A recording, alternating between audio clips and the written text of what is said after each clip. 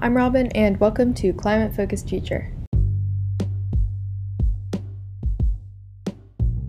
So I was scrolling through Instagram the other day, and I came across a post that said in big bold letters, "Is your house going to be underwater within your lifetime?" Obviously, I thought, that's a little bit concerning. I don't want my house to be underwater. So I decided to do a bit more research. And the three locations that I saw come up the most in regards to this were Florida, New York, and Washington, D.C. So I'm going to be talking about each of these and their risks of going underwater and why that might be and why that's due to climate change. I'm also going to include timestamps in the description so you can skip to whichever location you want to hear about, or you can listen to the whole thing because I think it's pretty interesting. So starting out with Florida. Sea levels are going up 6 feet by 2100, and that doesn't sound like a lot, but some of the Florida coastline could be underwater as soon as 2050 due to this sea level rise. That's like 29 years. Florida is vulnerable because of its low elevation and its resting spot. So Florida, as a state, rests on a bed of limestone, which is made of ancient coral reefs, and coral has little air pockets in it. It's very porous, so the bedrock limestone that Florida rests upon has already been soaking up water. This means that our low elevation cities are already sinking into their foundations, kind of like sitting on a very tough, old sponge. It seems solid, but eventually it's gonna sink. So should you be concerned about Florida going underwater? Yeah, probably, and although the effects of Florida's limestone bed aren't due to climate change, the sea level rise definitely is. While this specific effect of climate change, it might be too late to stop, there are plenty of other things that we can still do to reverse future effects of climate change.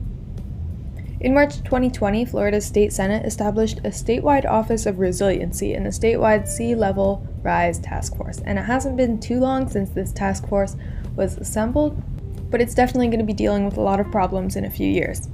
Okay, so New York, and I'm going to be focusing specifically on New York City. What's going on? So with a 2-degree change in global temperature, here's a quote from the publishing The New Yorker. "The Rockaways are lost, the JFK airport is completely underwater, southern Queens and a lot of Brooklyn underwater, especially around the canals. On the map, lower Manhattan looks a bit like Italy. Large portions of it, the west side especially, are underwater, all the way to Broadway. Much of the East Village too, avenues B, C, D. Jersey City is history. With a 4-degree increase, let's talk about what's not underwater."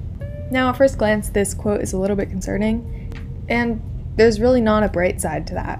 The one good thing that can come out of this is that hopefully, if people see these statistics and see that their homes are going to be underwater by 2050, it might start making a change to get us back on the right track with climate. And last, but definitely not least, talking about Washington, D.C. I live near D.C., and last summer I took the metro into the city most days to volunteer. My daily commute included a 40-minute metro ride to the Federal Triangle Station and a short walk across Constitution Avenue to the National Mall.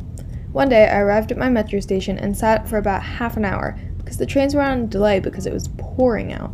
I texted my boss that I would be late, and I continued to wait. When I finally boarded my train and arrived at my station, I sprinted up the metro stairs into the crosswalk at Constitution Avenue. One issue: the road was completely flooded. I'm about 5'3", and this water was up to my knees.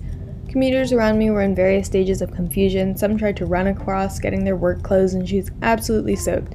Others turned around to find some unflooded detours. This will be the typical DC day in a mere 60 years. Even Washington, D.C.'s most mild climate projections include extreme flooding. By 2100, the National Mall, Reagan National Airport, and many DC residential areas will be underwater. As the DCist explained, some 20,000 years ago, what's now Canada and the northern U.S. were covered by a gigantic mass of ice, the Laurentide ice sheet. Over the millennia, this ice pressed down on the land it covered, but around the edges it pushed the land up. Imagine lying down on a mattress. Around the imprint of your body, the edges of the bed are levered up a bit. In geology, this is called a peripheral forebulge. Now that the ice is gone, the bulge, which is the land in the mid-Atlantic, is sinking back.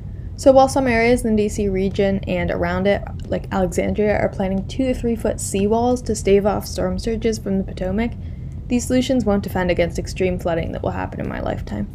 Climate justice and environmental racism plays a huge part in this. For example, in DC, wards 7 and 8 are the most threatened and have the highest black population of all of DC's wards.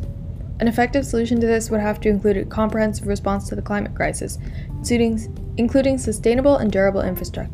If you want to learn more about any of this, the resources that I used are in the description. Thanks for listening to this episode of Climate Focused Future, and Tune in again when the next episode is posted.